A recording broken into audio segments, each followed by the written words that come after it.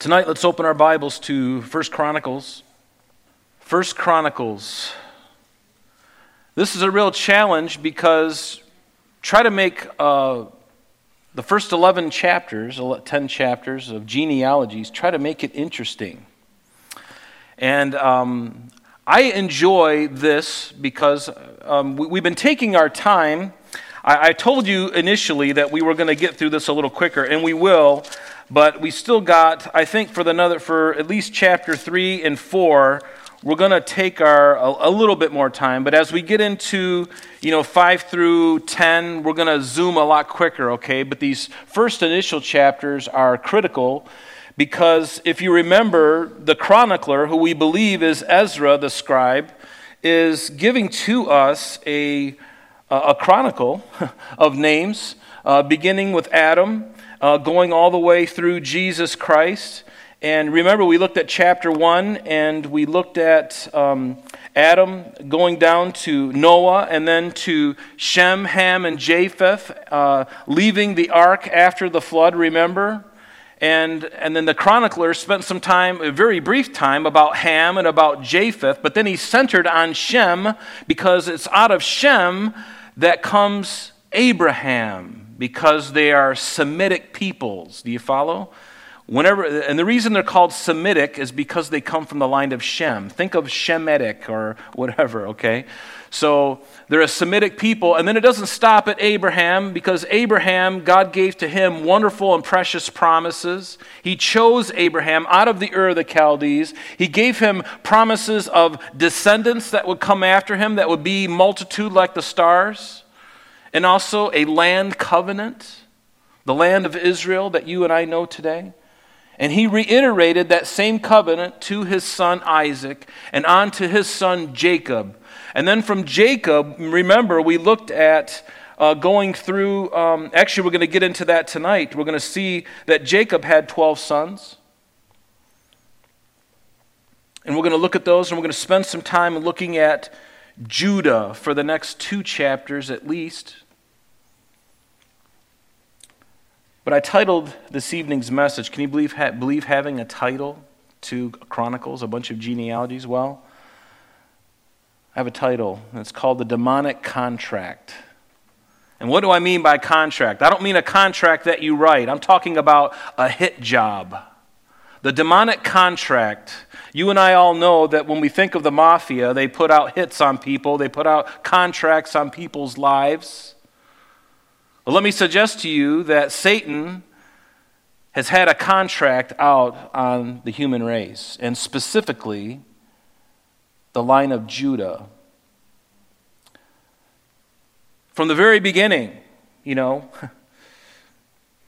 will see that.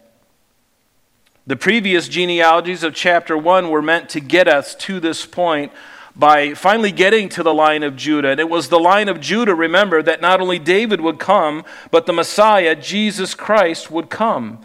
And we know this from different verses in the Bible. Remember, again, as often as I remember, or as often as I tell you of these verses, hopefully it will be marked on your indelible mind. It'll be like an indelible mark on your heart and your mind. Genesis 49, verse 10. As Jacob is dying, what did he brings all of his 12 sons together, and he begins to prophesy over them, doesn't he? And he gets to Judah, and he says, the scepter will not depart from Judah, nor a lawgiver from between his feet, until Shiloh comes. And that word Shiloh literally means tranquil or peace. It's a word meant to be the Messiah, Jesus. That's what it's there for. And it's even capitalized in your Bible. The translators capitalized it to get your attention that this is not just any old word. It's prophetic. And to him shall be the obedience of the people. And then in 2 Samuel chapter 7, remember we looked at the Davidic covenant. How important is the Davidic covenant? It's very important because when God spoke to David, he gave him great and wonderful promises that through his line, through his seed, would come the Messiah. And he would start a kingdom, and it would be an everlasting kingdom. He said, when your days are fulfilled, David, and you rest with your fathers, I will set up your seed after you. And it's singular. How do I know that? I will set up your seed after you, who will come from your body, and I will establish his kingdom. Do you follow me? So the seed, if you go back, I think it's the antecedent, the seed is speaking of his throne. Who is this throne? Now, immediately it was talking about Solomon, wasn't it? But it was speaking far beyond Solomon, and we get that when we finish that area of the scripture. He says, he shall build a house for my name. Certainly Solomon did that, but guess what? Jesus is building a house. He's building his church. And I will establish the throne of his kingdom forever. Well, Solomon lived for 70 years and died. But the throne, or the ministry, the kingdom that God is going to create through his Son, Jesus Christ, will last forever. It'll never end. And then he goes on in verse 15, but my mercy shall not depart from him as I took it from Saul, whom I removed from before you. And your house and your kingdom shall be established forever before you. Your throne shall be established forever. And I didn't repeat that of my own accord. That's what the scripture says. It repeated it again to make sure we understand that it's the seed that's going to endure forever, speaking of Christ. So what is interesting to me is the twist of events that occurred in the line of Judah. Turn with me to Matthew's Gospel. Matthew's Gospel, chapter 1. In Matthew's Gospel, Jesus' genealogy is given going back to Abraham. And there's 5 women that are mentioned in the genealogy, which itself is peculiar because it wasn't customary for women to be in the genealogies. But they're listed here. So to have them here is very interesting. It's also interesting because of the nationality and the occupation of some of these women. Read with me just the first 16 verses. Notice what it says. The book of the genealogy of Jesus Christ, the son of David, the son of Abraham. And there is the demarcation of how this is going to be broken up. Because it first talks about going down through the son of David and then and then from Abraham. So he starts with Abraham. So Abraham begat Isaac. Isaac begat Jacob. Jacob begat Judah and his brothers. And Judah begot Perez and Zerah by Tamar. Now underline this woman, Tamar. Here is one of the 5 women mentioned in the first 16 verses of this genealogy of Jesus. One of them, her name is Tamar. Did you know that she played a prostitute? She wasn't a prostitute by trade, but she played a prostitute, beguiling her father-in-law. And partly it was his fault too, because we'll get to this shortly. But notice there's Tamar. And then so Judah begat Perez and Zerah by Tamar. Perez begot Hezron. Hezron begot Ram. Ram begot Amminadab. Amminadab begot Nahshon. Nahshon begat Salmon. Salmon begat Boaz by Rahab. There's another female name in here to underline. And we all know this Rahab, right? In Joshua it tells us that she was a prostitute. Her title is Rahab the harlot. Now, I believe that after she came into contact with the Jews, that she was no longer a harlot, but that's what she was called. She had a house right on the wall there in Jericho, and it was very easy for suitors to come and to go under the stealth of dark. Rahab the harlot, she was the one who hid the 2 spies when they came in to spy out the land. So here we have a woman who is a Gentile, a Canaanite, and a prostitute in the line of Jesus Christ. What do you think about that? I love that the Bible doesn't sanitize these things. God could have, I don't know, he could have done anything. But he wasn't somehow jilted in the fact that he would have in his line, in the physical, he would have sinners, because every one of them are sinners. Whether you're a prostitute by trade, it doesn't matter, because the Bible says that we've all sinned. Raise your hand if you've not sinned. I don't see any hands. because we know that we have all sinned and come short of the glory of God, right? And let's go on here. And then Boaz begot Obed by Ruth. Underline Ruth. There's the third woman in our genealogy, unheard of. And get this, she was a Moabitess. And Obed begot Jesse, and Jesse begot David the king. And then David the king begat Solomon by her who had been the wife of Uriah. And remember her adultery with David in 2 Samuel chapter 11? So the product of this union, the initial child was taken by the Lord, but they had 3 other children that we know of, or maybe even 4, but Solomon was one of them.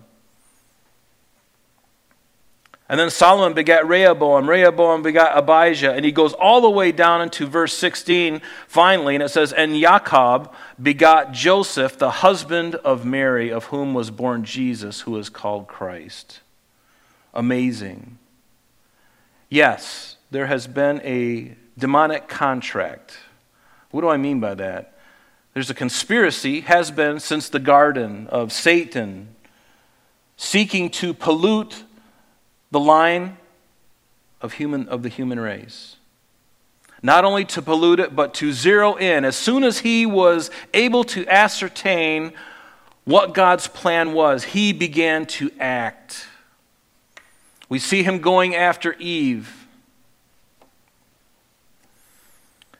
And the Bible, as you know, is a book of redemption. And if it is a book of redemption, then there must be a Redeemer, correct? And we know that the Redeemer is none other than Jesus Christ. But Satan also is aware of this. He's very much aware of it, perhaps more than we are. Satan is not equal with God. He's not powerful like God. He is a created being. And he's not omniscient. He's not omnipotent. And he's certainly not omnipresent. Those characteristics only belong to God. God is all-powerful. God is all-knowing. And there are things that God knows that Satan does not know. But Satan was and is aware of passages. He was there in the garden. He doesn't need to read the passage. He was there. As soon as God created man, he began. In Genesis 3:15, Satan was aware of Genesis 3:15 when God, as he begins to pronounce judgment upon the serpent for deceiving Eve, God says, and I will put enmity between you, serpent, and the woman, and between your seed and her seed. And he, notice how God qualifies the seed with the pronoun he shall bruise your head, meaning it'll be a fatal blow, a crush. And you shall bruise his heel. And certainly Satan bruised the heel of God, if you can think of it that way, when he was finally crucified. And Satan thought he had it all together. But he didn't. Because he didn't understand what God knew about his plan of redemption. I wonder how much he did know.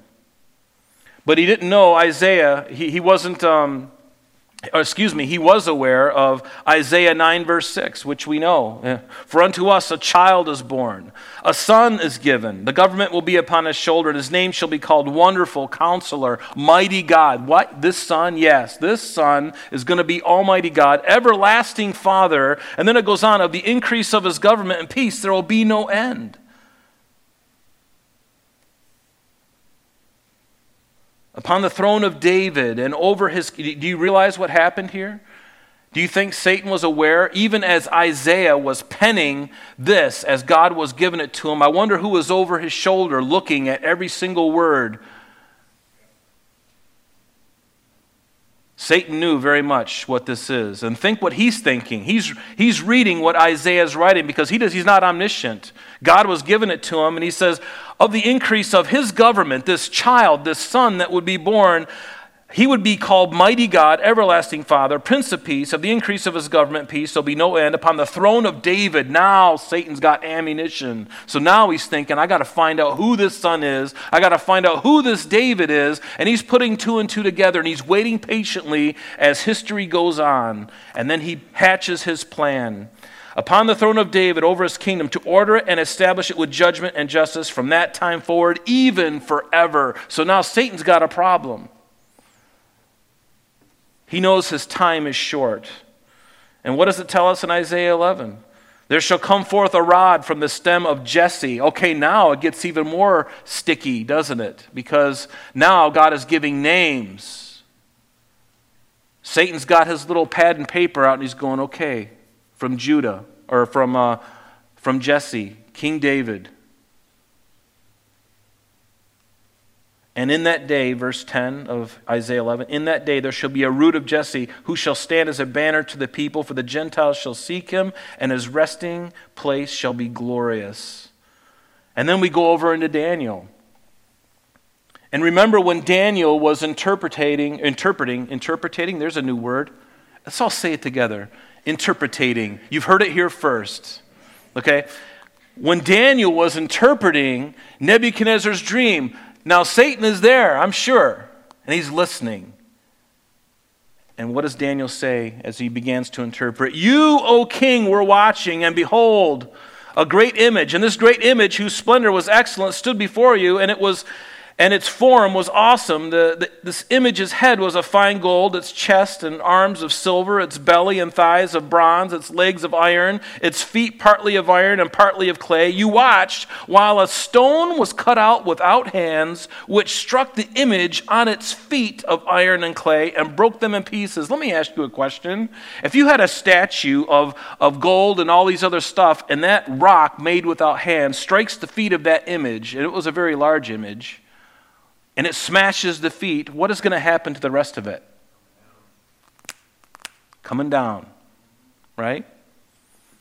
And notice, then the iron, the clay, the bronze, the silver, the gold, they were crushed together and became like chaff from the summer threshing floors. The wind carried them away so that no trace of them was found. And notice, and the stone that struck the image became a great mountain and filled the whole earth. Who is that stone cut without hands?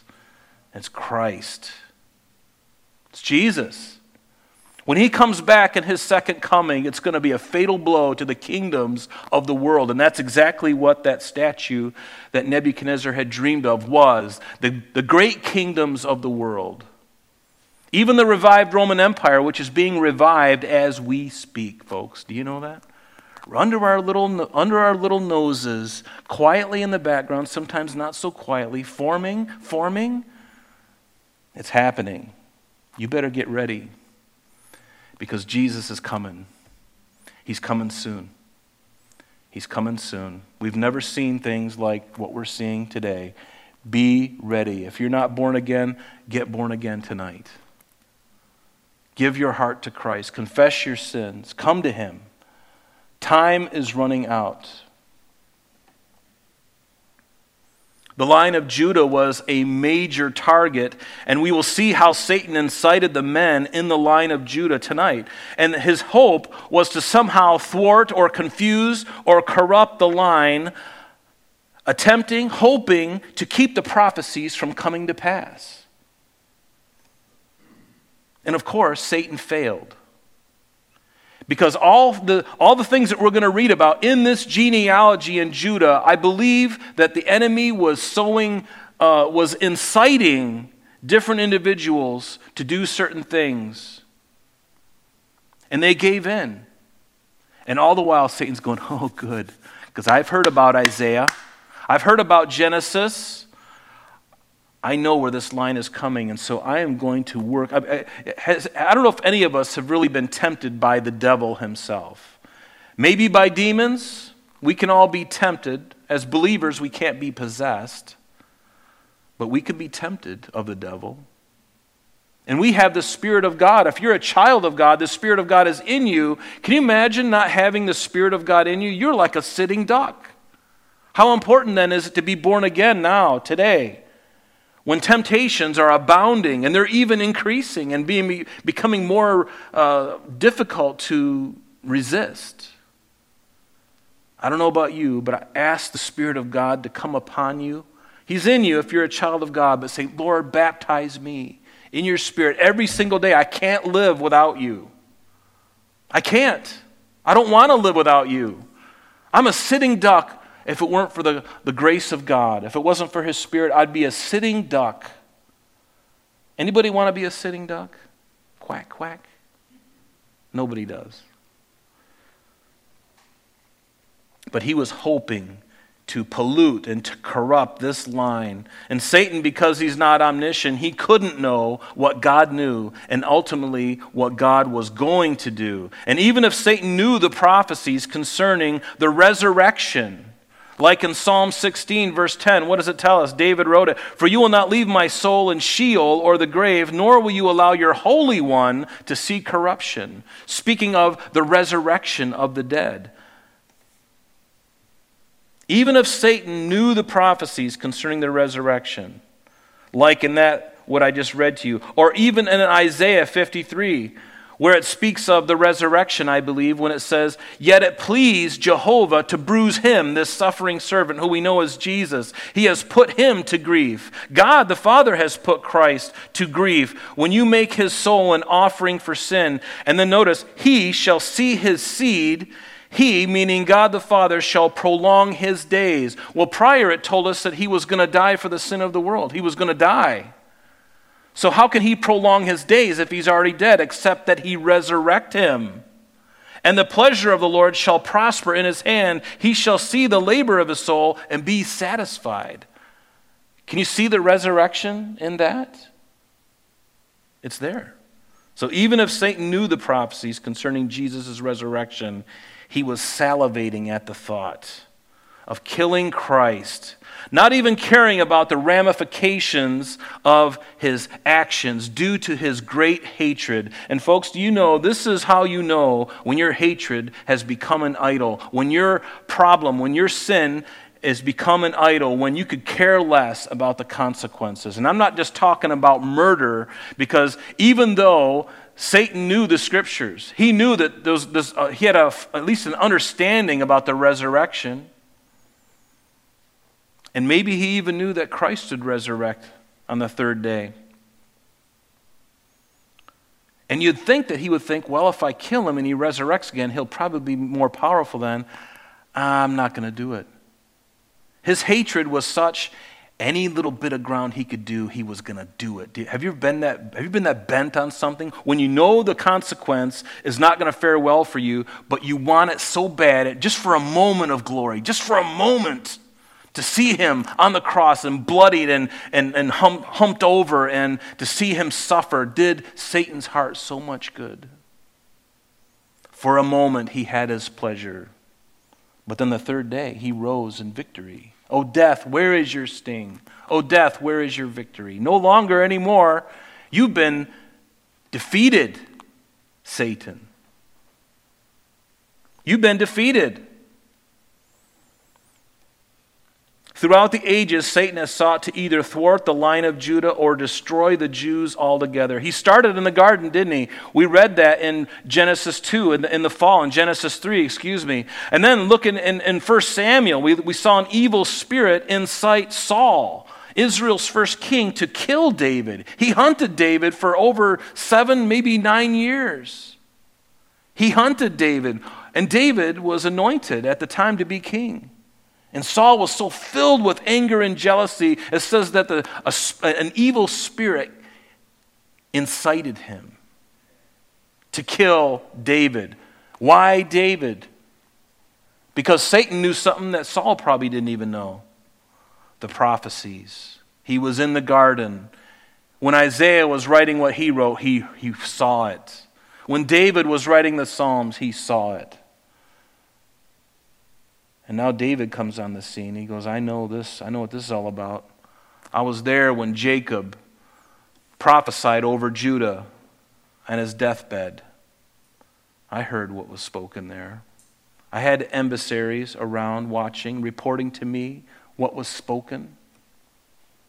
A demonic contract.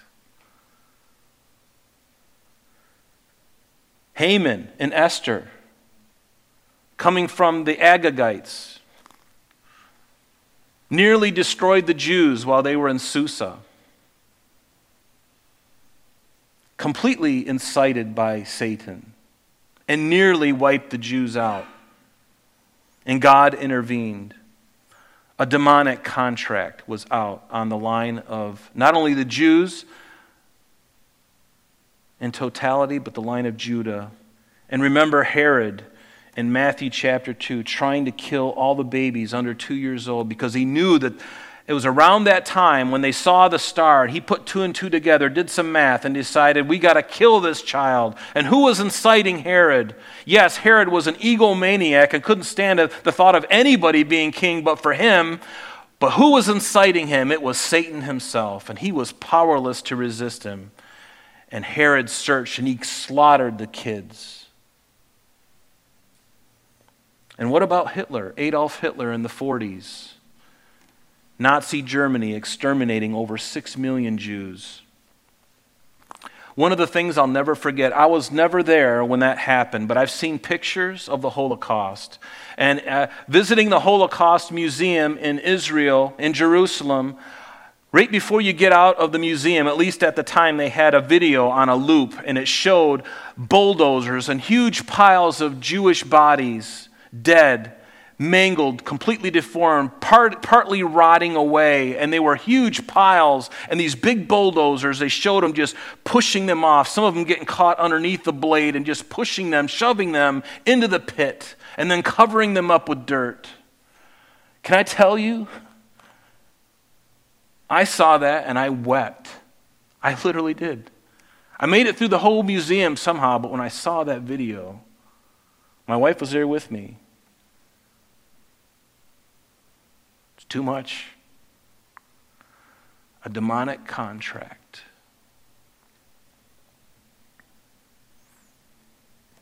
Yes, even though Jesus had been already crucified and resurrected and ascended, and time has gone on in history, in the 1940s, all of this had already happened, but you know what? He hates the Jews because there's still a future for the Jews, and there's a future for the church, and we're going to meet up in the millennial reign of Christ. But he still hates them. Why do you see anti-Semitism all around the world? And then what about the Antichrist? After the church is removed and then there's 7 years of tribulation, what does it tell us? That the Antichrist is going to hunt the faithful Jews, the faithful remnant. He's going to hunt them like a deer. And they are going to flee to Petra. A demonic contract. Because he knows his end is coming. It's written for us in advance. He's already read the Bible. The devil knows this better than you and I. He's a genius. I don't want to give him more credit than what's due him, but he's a very smart being. And without Christ, we would be nothing. But with Christ, greater is he that is in you than he that is in the world. Amen? We got nothing to fear as Christians, but if you're not a Christian, you've got everything to worry about. Run to the arms of Jesus. Do it today. Don't wait till tomorrow. You don't have tomorrow. You don't know what's going to happen today. You could drive home and be in a car accident and it's over. Your decision has been made. What will you do? Are you going to make the decision? Or are you going to keep putting it off? Oh, I'll do it when I retire and when I go to the golf course in Florida and after my hips go out and my knees go out and I'm on medications, then I'll think about it then. I'll start serving him then, but not now. I got to go to the casino. I got to play bingo. People make decisions. A demonic contract. And let me suggest to you that not only does Satan hate the Jewish people and hate Judah specifically, he hates Judah and he hates the Jews. He wants to keep that temple from being rebuilt. Although he's going to inhabit the next one that's created on that Temple Mount. He's going to inhabit that one. But he hates what's coming. And he'll do anything to get in the way, to corrupt it, to keep it from happening. So notice in verse 1, it says, these were the sons of Israel. We'll probably just get through chapter 2 tonight.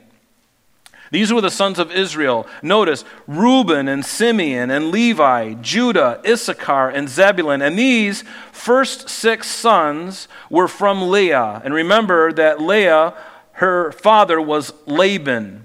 And they're listed here in the order in which they were born. But then in verse 2, the order gets all mixed up, because then it says Dan and Joseph and Benjamin and Naphtali, Gad and Asher. And Dan and Naphtali, remember, was from Bilhah, who was Rachel's maidservant.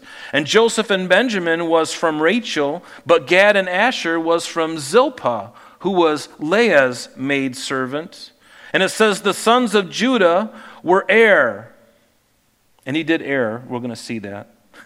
The sons of Judah were Er and Onan and Shelah. And these 3 were born to him by the daughter of Shua the Canaanitess. So the woman's name we don't know, but her father's name was Shua. But she was a Canaanitess just like her father. So Er, the firstborn of Judah, was wicked in the sight of the Lord, and so he killed them. Yes, God killed him. Does that shock you? God has the right to do that when somebody is wicked. And we don't know how long God gave him. God is very patient. He was patient with me for 24 years when I deserved to be smoked. So these 3 were, and so Er, the firstborn of Judah, was wicked in the sight of the Lord, so he killed him. And Tamar, his daughter-in-law, bore him Perez and Zerah. All the sons of Judah were 5. So what is this? So Judah, this woman Tamar, evidently was married to Er initially, and God killed him. And so Onan, his brother, was supposed to go in unto Tamar and raise up seed for his deceased brother, but he was wicked because he was supposed to do something. He didn't do it, so God killed him. And so finally, all that's left is the youngest, right? And what was his name? Shelah. The youngest. So the youngest of this union between Judah and the Canaanite woman was to be given to Tamar once he was old enough to have children. So she had to wait around until he was old enough. We went through puberty to where he was old enough to have children. And then for some reason, Judah, and it tells us this in Genesis chapter 38, what this is about. And this is what's so interesting. Because here's one of those insightful moments, and I pun intended, because I believe Satan was inciting not only Judah, but perhaps Tamar as well, from taking matters into their own hands. The line of Judah, where Christ would come. So Judah, for some reason, as Shelah, he gets older, he doesn't give him to Tamar when he should have. For some reason, he didn't do it. And so, finally, Judah's wife dies, and Tamar takes matter into her own hands and pretends to be a harlot alongside the road, and Judah sees her, has a physical relationship with her, and she gets pregnant. And then Tamar gave birth to twins, and their names were Perez and Zerah. So Judah, her father-in-law, being the father of the 2 boys. Now, she wore a veil. I don't know if she wore the veil over her face the whole night. That's kind of weird, but he is a guy after all. Did he know? Did he know who it was? She certainly knew who he was. He was supposed to do something. He didn't do it. She took matters into her hands. Satan is all over that, isn't he? He's just like, you can't wait. Did that ever happen before with Abraham or, and Sarah? I don't know how God's going to do this. You and I are really old. Well, just go into, to Hagar. Okay. And so he does. Creates a problem. An everlasting problem. So, verse 5, back in our text, the sons of Perez were Hezron and Hamul. The sons of Zerah were Zimri. or Zabdi, his name. Now, in the Bible, you'll notice that if you go to different passages in the Bible, like Joshua 7, verse 1, his name is spelled Zabdi or Zimri. So these kind of things happen, spelling variations. They're not mistakes. They're just different variations of the same spelling. So the sons of Zerah were Zimri, Ethan, Heman, Calcol, and Dara, 5 of them in all. And the sons of Carmi was Achar, and actually Joshua chapter 7 tells us that it's Achan. Achan. Remember Achan? The troubler of Israel who transgressed in the accursed thing? Remember what happened when Israel came into the land? And you can, if you go to Israel, you can see this. You cross over the Jordan, and there's a huge plain, and then the city is right there in front of you, Jericho. So they attacked Jericho, and God told them before they did, take all of the gold, the silver, all the stuff, and dedicate it to me. Dedicate it to me. And so they go in. It's a successful campaign. But Achan takes the gold and the silver in a Babylonian garment, and he hides it in his tent. And God doesn't say anything immediately, and then they go into the next town of Ai, expecting to have a great military victory again, and they nearly get whooped. And Moses is crying out, what happened? He says, there's sin in the camp. Who did it? Bring out all the children of Israel, and I'll narrow it down for you, Moses. And so, or Joshua, yeah. And so he did, and he narrowed down all the 12 tribes down to Judah, and then Judah down to its families, and then from the families down to one family, and then from one family down to a specific person, Achan. And sure enough, they go into his tent, and they find the gold and the silver and the Babylonian garment that he coveted, that he wanted when it was supposed to be dedicated. They stone him and all of his family. Yes, his wife, his daughters. They stone the whole family. They burn them with fire and put stones over the grave. What do you think? Do you think that was a deterrent? If we saw something like this today, it'd be the greatest deterrent. But not in our culture. Anyway, I digress, so I'm going to stop there. But notice, so the son, verse 8, the son of Ethan was Azariah, also the sons of Hezron. Now remember, Hezron was the son of Perez, who was born to him were Jerahmeel and Ram and Chelubai, or his name is Caleb. We'll find out in verse 18 and verse 42. His name is Caleb. And then in verse 10, Ram begat Amminadab. Amminadab begat Nahshon, the leader of the children of Judah. Nahshon begot Salmon, and Salmon begot Boaz, again by Rahab. So Boaz begot Obed, and this is by Ruth, David's great-grandmother. Yes, Ruth. In the book of Ruth, when you read the book of Ruth, that was David's great-grandmother. Ruth the Moabitess. And then Obed begot Jesse, and that's King David's father. Write down in your margin of your Bible this reference. It's Ruth chapter 4, verses 18 through 22. It's really the very last few verses of the book of Ruth, and it tells us, now this is the genealogy of Perez. Perez begot Hezron. Hezron begot Ram. Ram begot Amminadab. Amminadab begot Nahshon. Nahshon begot Salmon. Salmon begot Boaz. Boaz begot Obed. And Obed begot Jesse. And Jesse begot David. And then it goes on back in our text now. In verse 13 it says, now Jesse begat Eliab, his firstborn, Abinadab the second, Shimei the third. His name is also called Shammah, or Shammua, or Shammah. Nathaniel the fourth, Radai the fifth, Ozem the sixth, and notice David the seventh. David the seventh. That's interesting. Now here's a little anomaly, and hopefully we can look at it.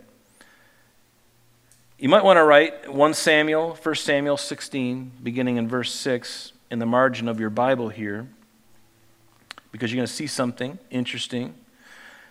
In 1 Samuel 16, beginning in verse 6, remember that God had told Samuel to go anoint David. He told him to go to Jesse. And why Jesse? Because guess what? Didn't God say, several hundred years prior, the root of Jesse?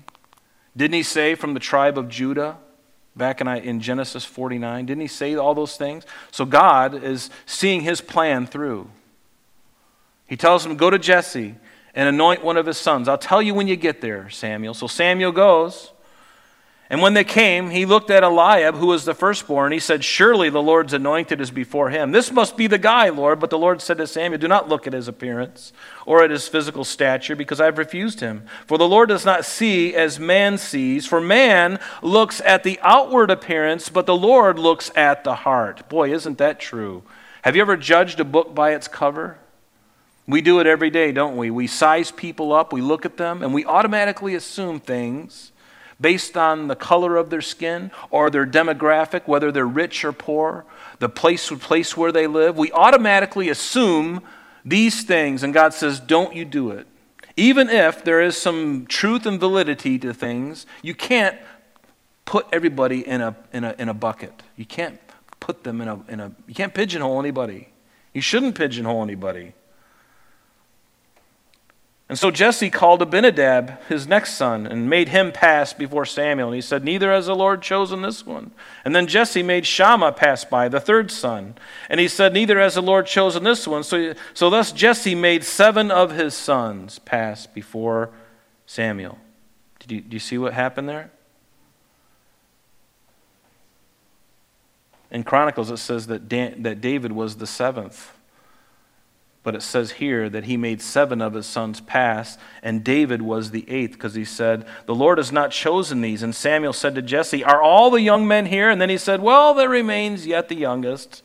And there he is, keeping the sheep, young David. And Samuel said to Jesse, send and bring him, for we will not sit down till he comes. So he sent and brought him in, and he was ruddy, with bright eyes, good looking. The Lord said, arise, anoint him, for this is the one. And then Samuel took the horn of oil and anointed him in the midst of his brothers. And the Spirit of the Lord came upon David from that day forward. So Samuel arose and went back to Ramah. So this discrepancy that we're seeing, immediately people think, well, the Bible's just full of errors.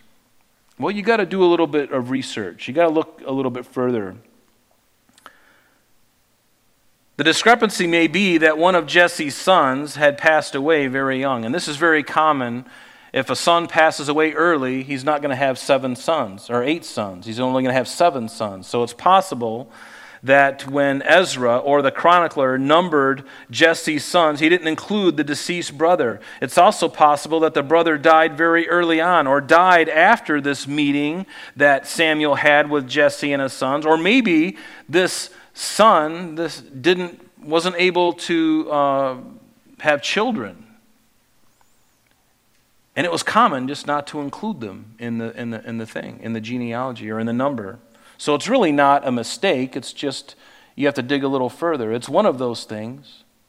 The Bible's very clear. It's very pinpointed and accurate. So verse 16, it says, now their sisters were Zeruiah and Abigail. And the sons of Zeruiah were Abishai, Joab, and Asahel, 3 of them. Now, it's funny because I remember reading Samuel and hearing about Joab, the son of Zeruiah, and I automatically assumed that Zeruiah was a male. But Zeruiah was a female. That was David's sister. And so was Abigail. So Abigail, verse 17, bore Amasa, and the father of Amasa was Jether, the Ishmaelite. And then it goes on and says, Caleb, the son of Hezron, had children by Azubah, his wife, and by Jerioth. Now these were her sons, Jesher, Shobab, and Ardon. Now this Caleb that we see here in verse 18, this is not one of the 2 spies that was sent to Canaan that we read about in Numbers 13 when Moses sent the 2 spies into Jericho. This is not the same Caleb. You'll notice that in a lot of the Bible passages, think of how many Marys there were. There were a lot of Marys. There's a lot of Calebs. There's a lot of Jacobs. These are very common names. Judahs. There's a lot of Judahs. So, verse 19, when Azubah died, Caleb took Ephrath as his wife, who bore him Hur. Now this is very possibly the Hur who helped Aaron hold up Moses' arms. Remember in the battle with Amalek, when his arms began to get weighed heavy, and Aaron was on one side and Hur was on the other, and they would lift his hands and hold his arms up, and as long as they did, they prevailed in the battle. And then notice verse 20, and Hur begat Uri, and Uri begot Bezalel. Now I want to stop here in the line of Judah to highlight this name Bezalel. So Hur was Bezalel's grandfather. And you might want to write Exodus 31 in the margin of your Bible, because this is a really wonderful fellow. It says in Exodus 31 that the Lord spoke to Moses. And this is before they built the tabernacle, not the temple, but before they built the tabernacle. There had to be order in this. And so the Lord spoke to Moses, saying, See, I have called by name Bezalel, the son of Uri, the son of Hur, of the tribe of Judah, and I have filled him with the Spirit of God, in wisdom and understanding and knowledge and in all manner of workmanship, to design artistic works, to work in gold and in silver and bronze, and cutting jewels for settings, in carving wood, and to work in all manner of workmanship. And I, indeed I, have appointed with him Aholiab, the son of Ahisamach, of the tribe of Dan, and I have put wisdom in the hearts of all the gifted artisans, that they may make all that I have commanded you, the tabernacle of meeting, the ark of the testimony, the mercy seat that's on it, the furniture of the tabernacle, the table and its utensils, the pure gold lampstand with all of its utensils, the altar of incense, the altar of burnt offering with all of its utensils, the laver and its base, the garments. He goes on, but the idea is this man Bezalel was a man who was very gifted. He was one of those guys, he was a craftsman. God just gave him that gift. And, there's people in our fellowship, thank God, because I don't have that gift. But there are men, like the gentleman who made these columns in this thing, John, and there's others. There's Jim and there's Joe and other men just gifted. They just know how to do it, and they've got experience. These are the Bezalels and the Aholiabs of this fellowship. They're gifted with their hands. And we all have gifts and things, and I want to encourage you to use those. Not only in your jobs, but maybe there's somebody in the fellowship that you maybe can help them out. You don't have to do everything for free. Maybe you can do it really cheaply. Maybe you can do it for nothing. Maybe it's a simple job, but you know how to do it, and this poor person doesn't know how to do it. Maybe they can do something for you sometime. The body of Christ, why don't we do that? Get together and help each other out. When we can, if we can. But gifted men. Now, verse 21, it says, Now afterward, Hezron went in to the daughter of Machir, the father of Gilead. Gilead is that range on the east side of the Jordan River. It's mountainous. So as you look at the Jordan Valley, and you got the Sea of Galilee up here, and the Jordan Valley and the Dead Sea, the Gilead, and even this is called Mount Gilead, this mountain range over on the eastern side of the Jordan River. That's all Gilead. So it's speaking about this man. So he went in, Hezron went into the daughter of Machir, the father of Gilead, whom he had married when he was 60 years old, and she bore him Sechub. Sechub begot Jair, who had 23 cities in the land of Gilead. And Jeshur and Syria took from them the towns of Jair with Kenath and its towns, 60 towns. All these belonged to the sons of Machir, the father of Gilead. And after Hezron died in Caleb Ephrathah, Hezron's wife Abijah bore him Asher, the father of Tekoa.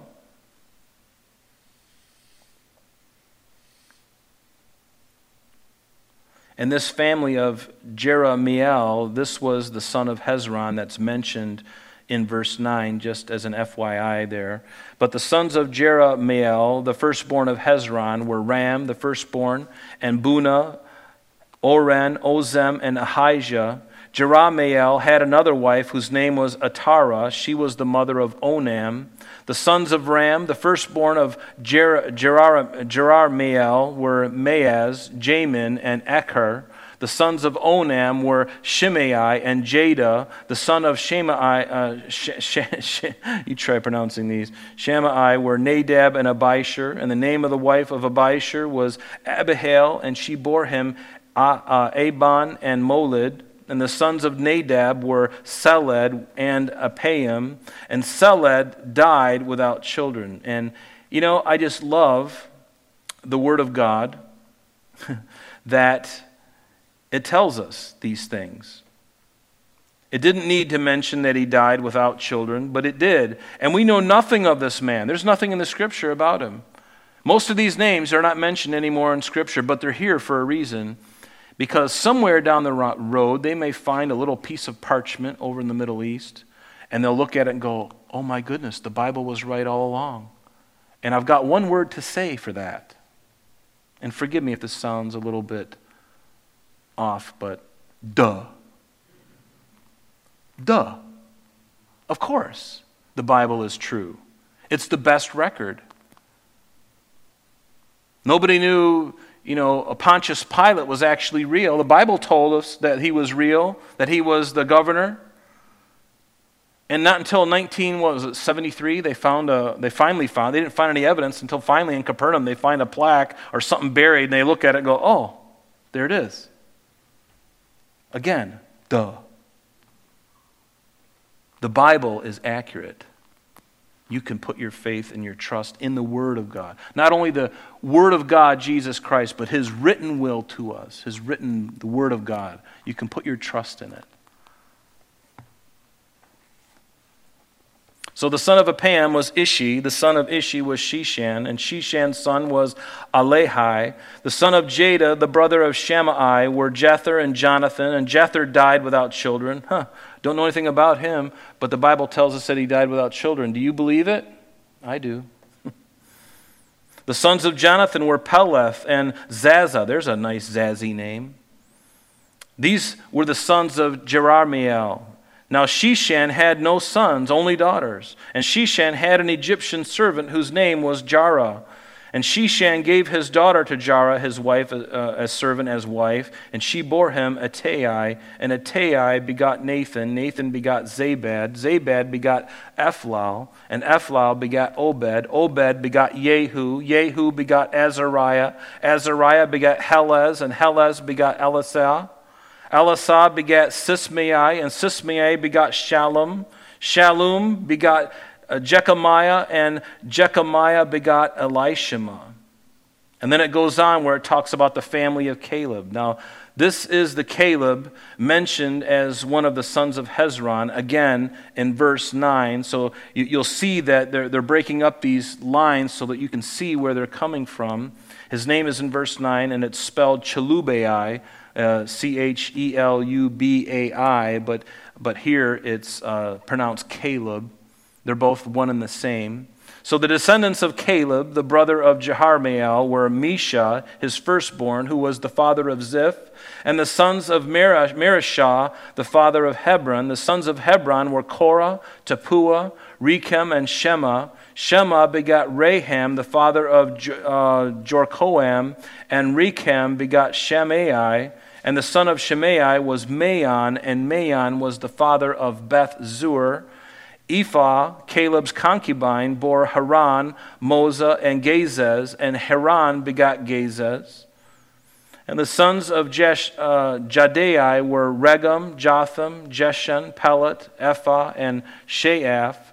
Maacah, Caleb's concubine, bore Sheber and Tirhana.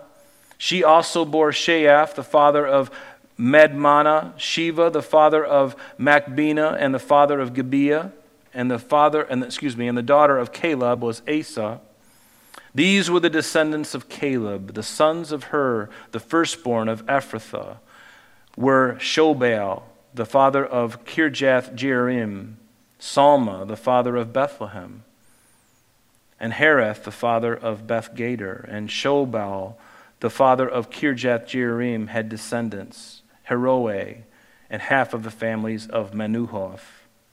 The families of Kirjath Jearim were the Ithrites, the Puhites, the Shumathites, and the Misraites. From these came the Zorathites and the Eshtaolites. And the sons of Salma were Bethlehem, the Netophathites, Atroth, Beth Joab, half of the Manahethites, and the Zorites. And the families of the scribes who dwelt at Jabez were the Tirathites, the Shimeathites, and the Sukathites. These were the Kenites who came from from Hamath, the father of the house of Rechab. So,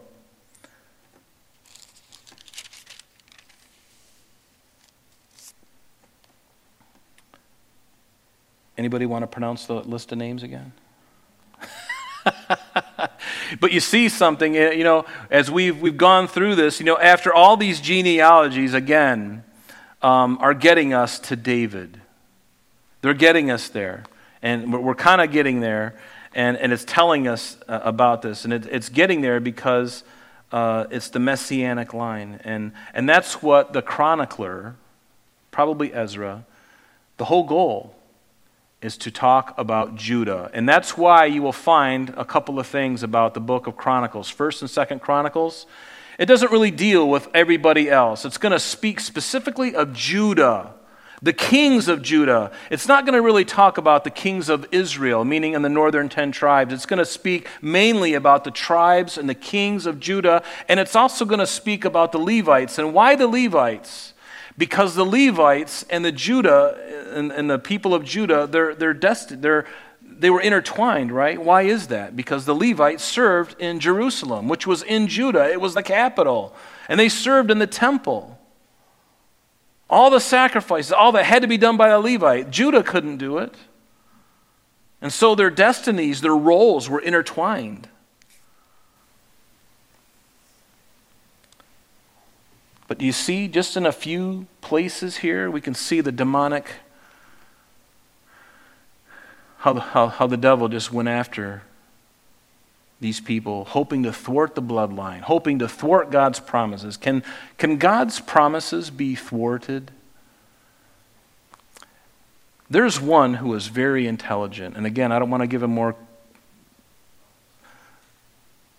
Satan is very intelligent. If there's anybody on this planet that's more intelligent and smart as he, I don't know of anyone, but I know someone who is much, much smarter, who is omniscient, and that's God Almighty. No one can thwart his plan. Even a genius and a smart person with all the intel and the human intelligence and the spiritual intelligence that he has, nobody can thwart the hand of God. And I want to encourage you in this. Number one of the things I love about these genealogies is who is included. God didn't choose perfect people to be in the line of Christ. Rather, the line contains questionable people. Right? We looked at Rahab, the harlot. We looked at Tamar, who had an incestuous relationship with her father-in-law. We looked at Ruth, a Moabitist, and Bathsheba, a woman who was the general of David's army, or a member of David's army, and he ends up getting her pregnant, and then kills her husband to cover it up. But I love this because God is not looking at the outward package, is he? He's not concerned and ashamed that these people are in his line. And that's why he's not ashamed of you. Because I don't know about you, but I've got a pretty sordid past. Before I came to Christ, there was nothing redeemable about me. And I knew that there were other people who were worse off than I was. Individuals who were even worse off and doing even more horrible things. But you know what? I'm not going to compare myself to them. I wasn't redeemable. But for the love of Christ, who shed his love abroad in our hearts and went to the cross for us. I mean, that is awesome, isn't it? And God wasn't ashamed to do that. He wasn't ashamed.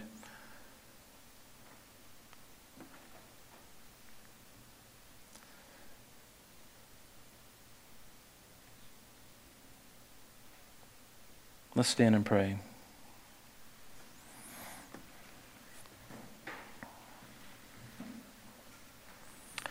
But again, I don't want to focus too much on Satan here because I don't want to end on a sour note, but I will say this, that, there's an enemy of our souls. You know who he is. He's an enemy. He is the enemy. But the Bible does say, doesn't it? And I praise God for this. Greater is he that is in you. 1 John chapter 4, verse 4. If that's one chapter, one verse reference to remember, 1 John chapter 4, verse 4. Greater is he that is in you than he that is in the world. If you're a child of God, you got nothing to worry about. You got nothing to fear. You got nothing to fear. Because my greatest foe, Satan, has been defeated by the great God of all creation. And Jesus Christ, my Savior, has all the victory. All power belongs to him. Can I hear an amen? Yeah, I feel like we just went to Memphis recently, and I just want, can I get an amen? Amen. Say it louder. Yes. There you go. No, I love it. Greater is he that is in you. Be loved by God. Let him love you in spite of the things that you know that are messed up about you. Even as Christians, there's things today that you're messed up in your heart, and you came in here tonight perhaps thinking about what happened today, what you did last night, the thing you thought about last night, maybe the thing you looked at last night, maybe the thing you looked at today. But you know what? Put it under the blood and put it out. Take the garbage out and let God love you, because it is that easy. What is the promise? If we confess our sins, he is faithful to forgive us and to cleanse us from all unrighteousness. He will not choose to look on those things ever again. You might, but he won't. Why? Because the blood of Christ covers it when we confess. But are you a believer? Make your calling and your election sure tonight. Don't leave here. If there's any doubt in your mind or in your heart, please come up. I'll pray with you. You can pray with somebody else. You don't need me. Or go home and kneel before the Lord before your bed and get it out. Confess your sins. Receive him.